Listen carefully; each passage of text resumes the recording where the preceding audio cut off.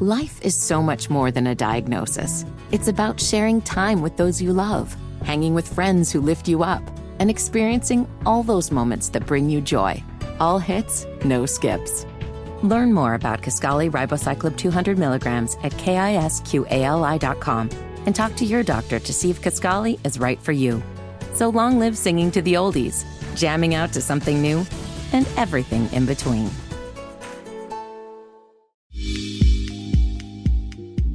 Welcome to Mind, Body, and Business, a podcast that explores topics, perspectives, and actionable insight for a strong mind and healthy body, along with empowering conversations to help you handle your business.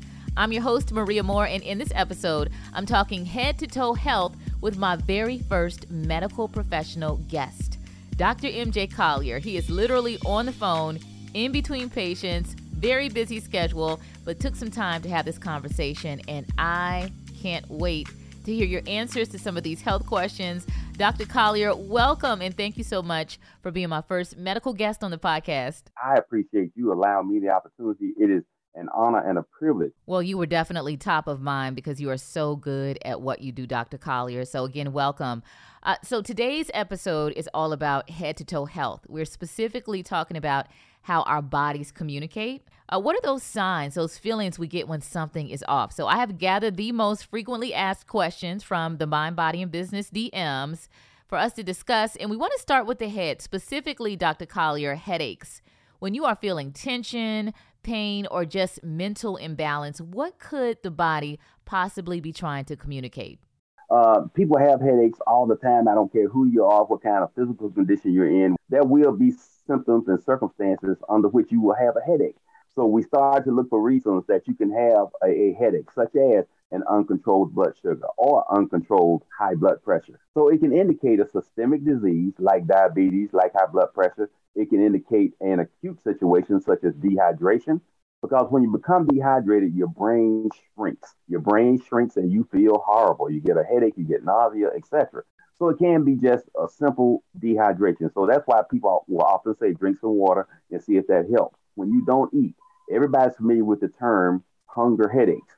So when you get a hunger headache, you want to avoid, when you want to eat something, you normally do have signs and symptoms of hunger that you have ignored because you're working or you're doing some other activity.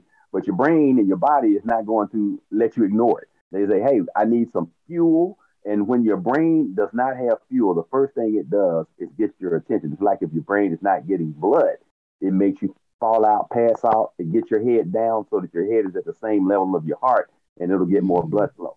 So lots of indications there. Stress. And I tell people all the time, they say, oh, I'm not under stress. I say, you're Black and you live in America. You're under stress all day, every day.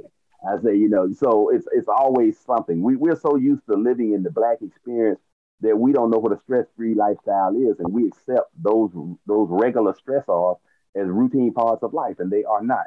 So if you're stressed to the point that you're clenching your jaw or squinting your eyes, then it can create a headache circumstance at all. And so it might be as simple as getting an eye examination and getting new glasses or new contacts. And I'm glad that you brought up the eyes, because that leads me to my next question. I was just on the phone with one of my girlfriends the other day.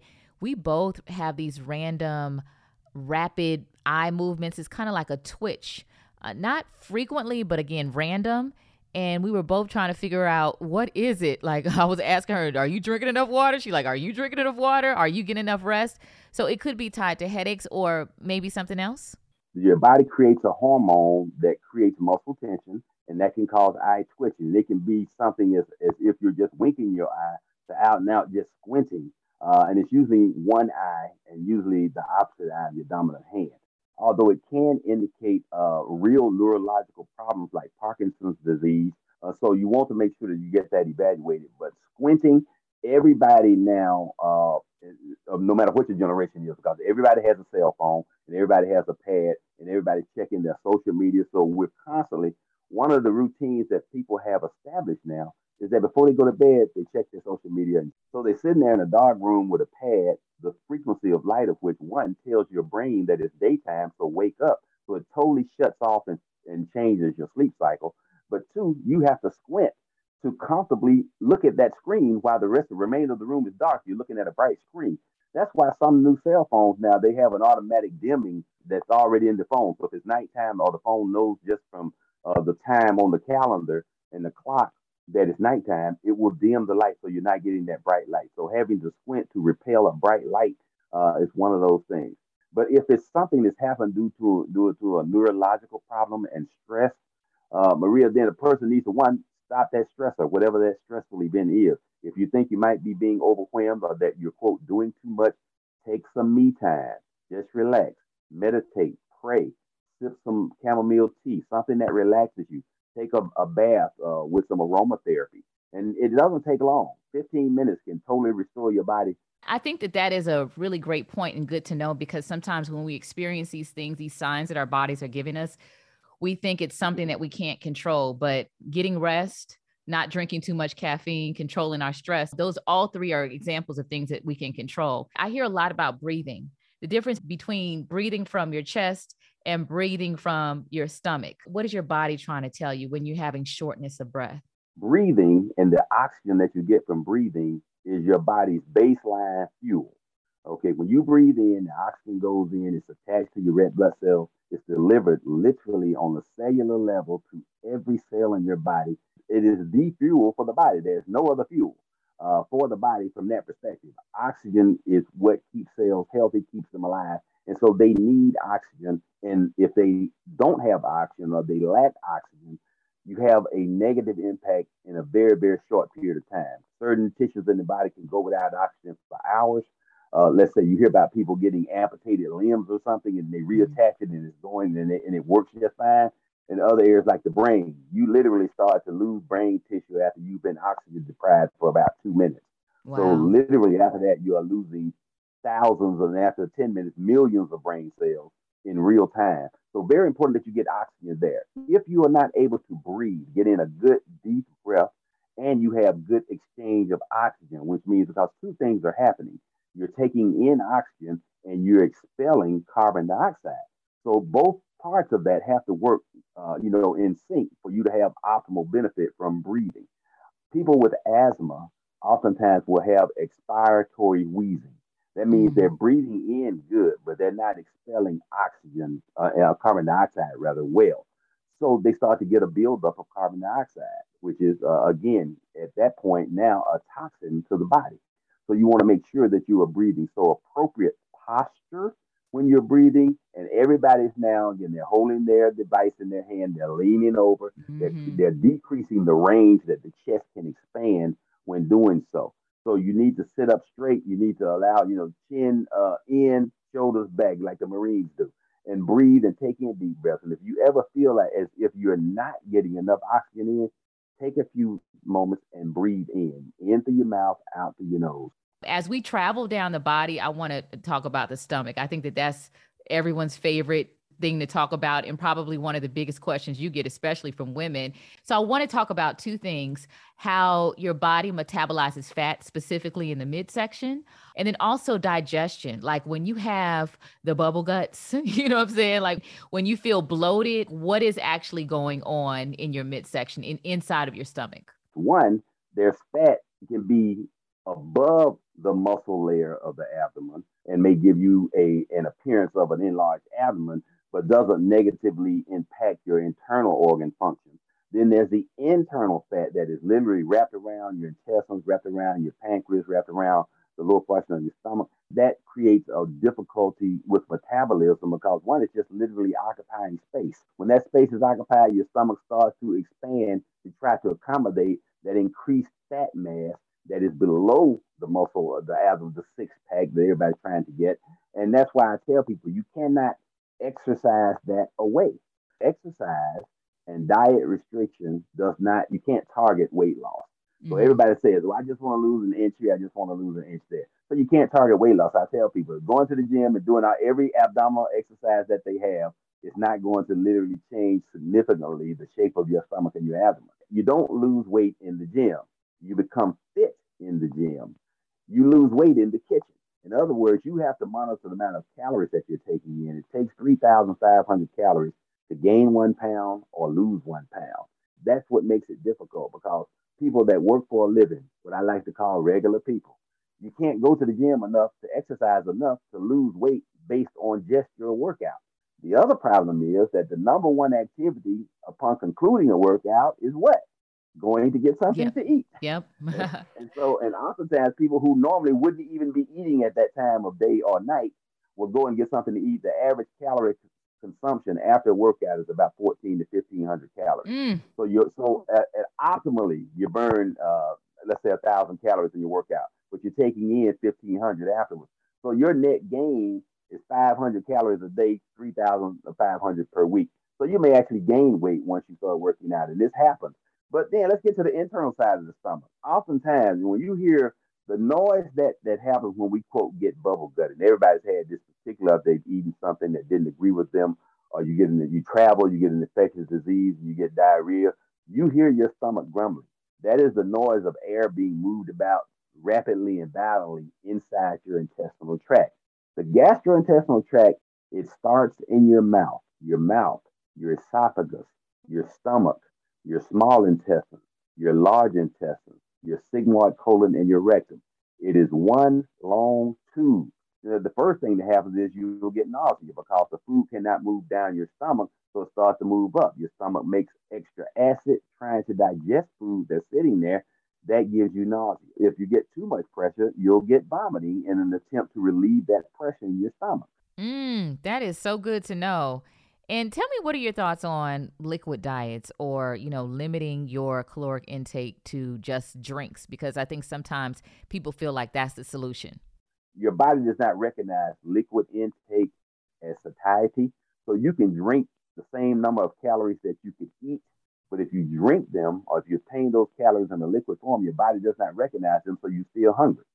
And that's why people that live on protein shakes and things like that trying to lose weight, they still are hungry, even though they're getting the calories in. So they invariably end up eating too. So they're drinking the protein shakes or the food supplements and they're eating. So they end up with a net weight gain. Trying to drink the weight away and you end up gaining it. Definitely what I call hustling backwards. Thank you so much for that very insightful information. So when it comes to gut health, what would you say we need to keep top of mind? There is bacteria in your GI tract, good bacteria and bad bacteria. All of it plays a important role in the digestion of food. So if you have an overgrowth of the bad bacteria, you usually can tell by two things. One, your breath becomes foul no matter how often you brush your teeth and no matter how much Mm. mouthwash you use. It has nothing to do with your oral health. It's your gastrointestinal health. And so you got that food is sitting there, it's bubbling. It's just like having garbage outdoors on a day that's 98 degrees temperature. It's going to get bad real quickly Oh, and smell Dr. pretty bad. Collier. Oh my gosh. So you're telling me that the smell from your stomach when you open your mouth, it got to travel all the way up and all that funk coming out your mouth from your stomach. And it does. I'm sure people have stepped into your space and said an H word or something, and you got a whiff of their breath. And you say, oh my God. You say their breath smells like poop. Yeah.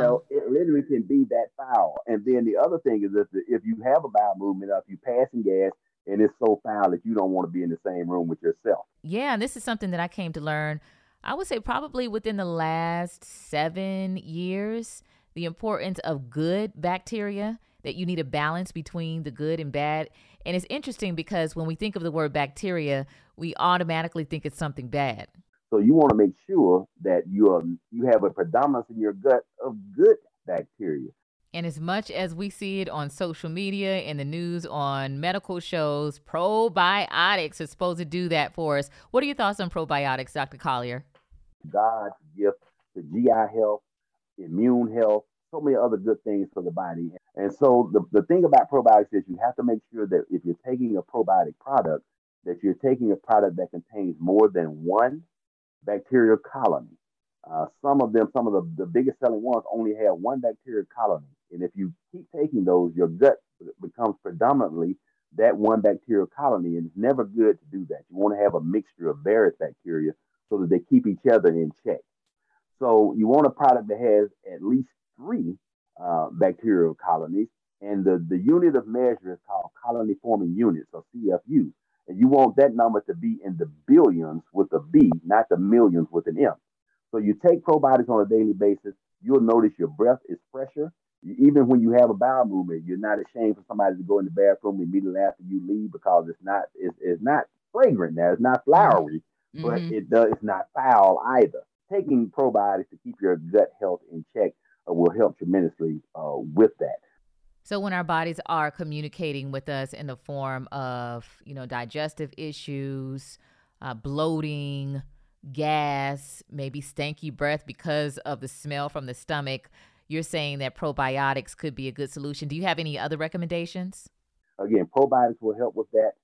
Fiber supplements, crunchy fruit and vegetables. If you want to do it naturally, if it crunches when you eat it, it's good for your gut health. So make Right. sure that you're eating enough of those types of foods every day and not just relying on things that are slow processing and difficult to digest, like red meat and meat products. So let's travel further down the body. One thing that happens to us as we age, I think about when I'm in my 50s, 60s, 70s, I want to travel, I want to do adventurous things. And so that's one of the main reasons why I take care of my body. It's not just, aesthetics or, I'm trying to be the snatched auntie type energy or whatever.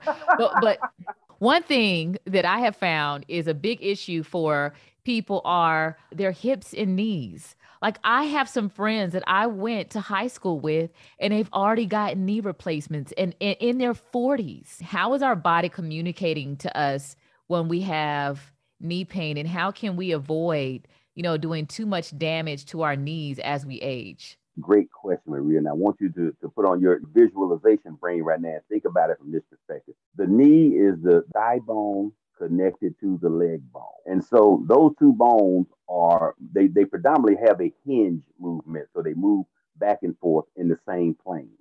Okay, so between the connections of those two bones, imagine if I had someone was handing me a balloon. This balloon is round and sitting on the table. I want to pick it up and move it to another part of the table. Now imagine if I'm picking up that same round balloon, but I make my both of my hands into fists, and I approach both sides of the balloon, and as I keep trying to bring my fist together, the balloon is wrapping around both hands. So that's an easy visual that most people can understand. Okay, that is the way your knee joint is. Inside that balloon is a very, very slippery substance that provides lubrication to that joint so that the knee can move back and forth without wearing itself down.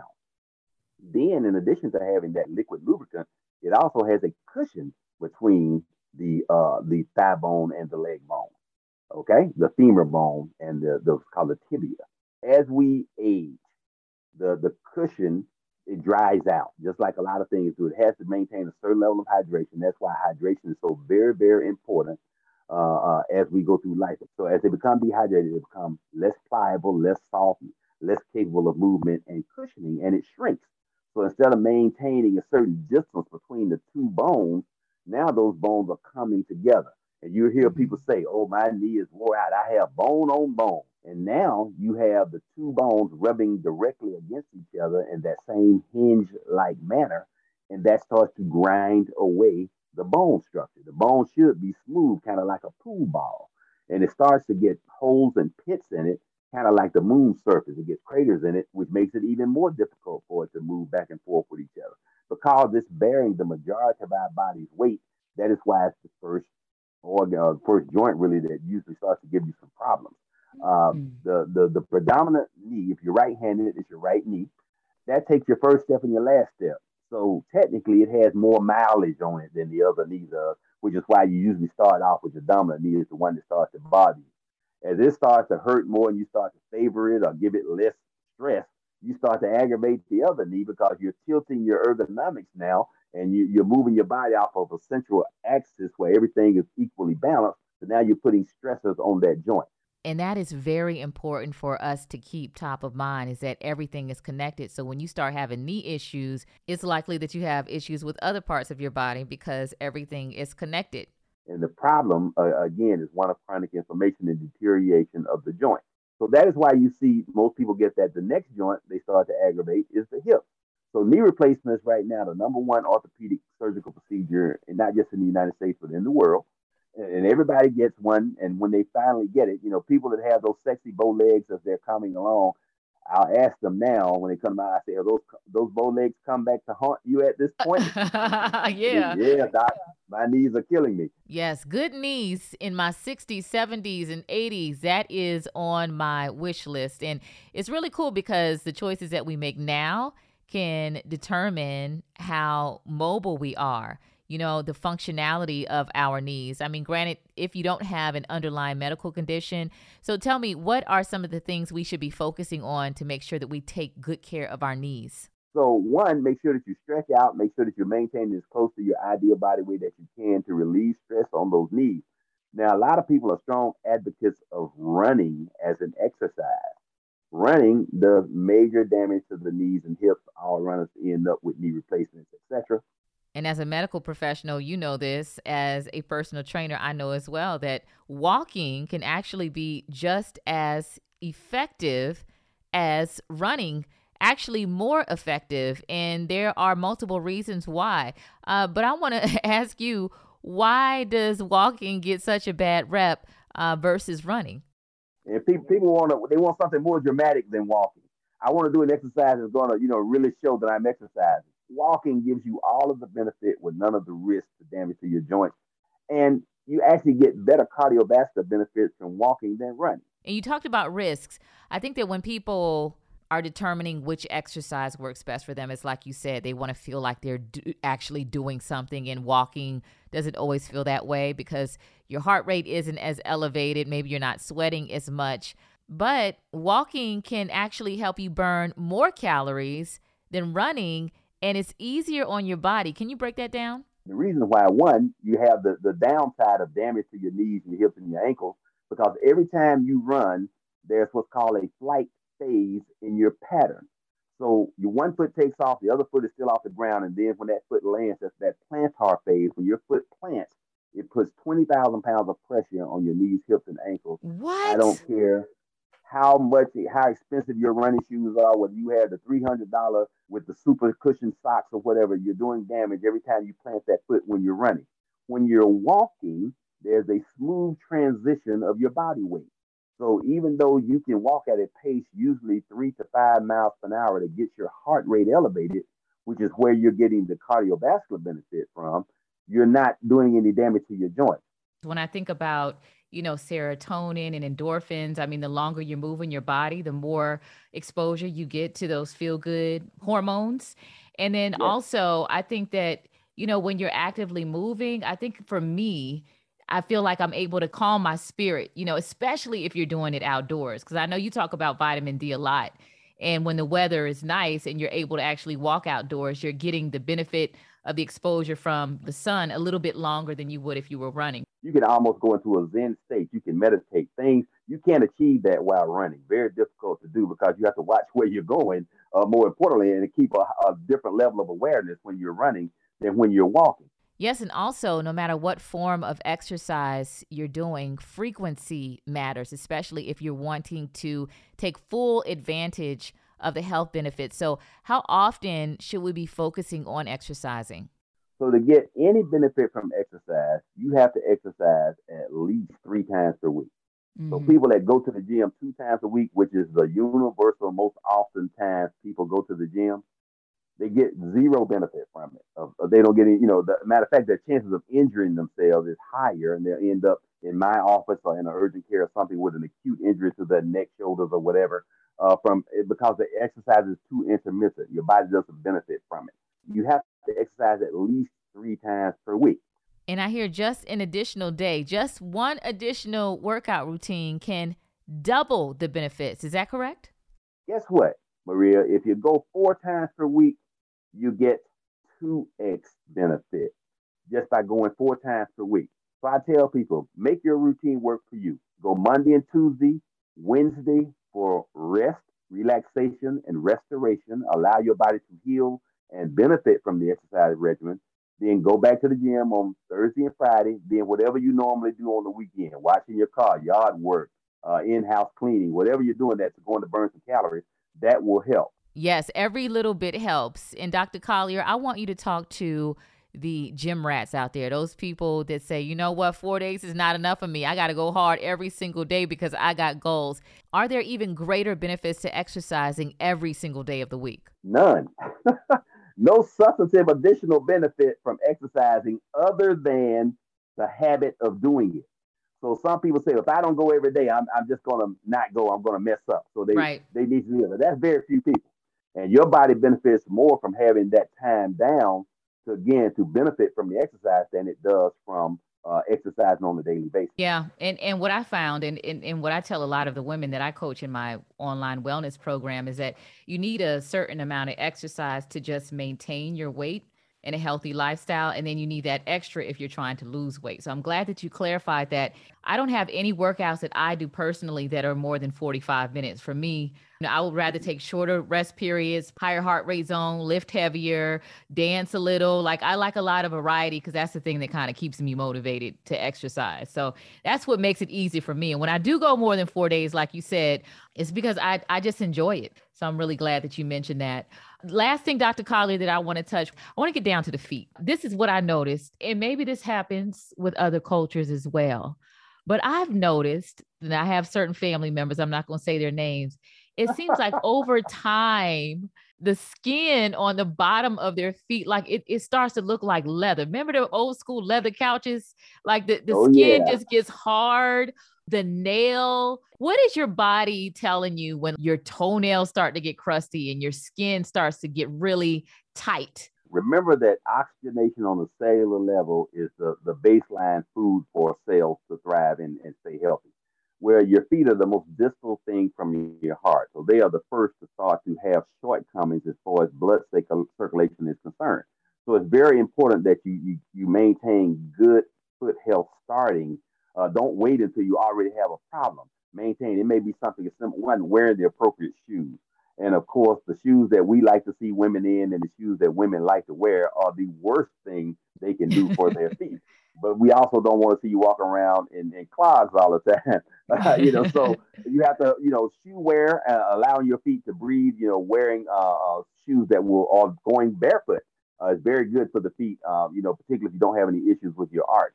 But keeping that skin on your feet moisturized, when you get out of the shower, go through an extra session of moisturization of them, scrape that skin off of those feet because that dead layer of skin inhibits the skin's ability to breathe and relieve air and fluid. That dead skin soaks up fluid in the shower, so you walk around really sloshing all day.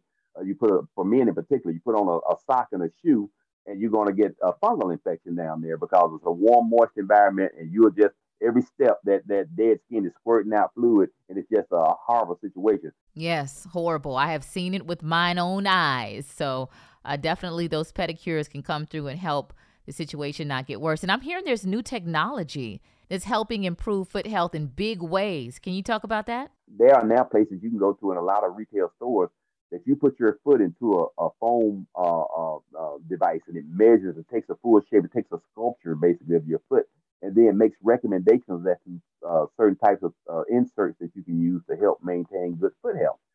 Those are a great first step, but if you have an obvious deformity, if your big toe is laying over the next two toes, if you got double bumps on every toe, you have some needs for some real intervention. And that only gets worse over time.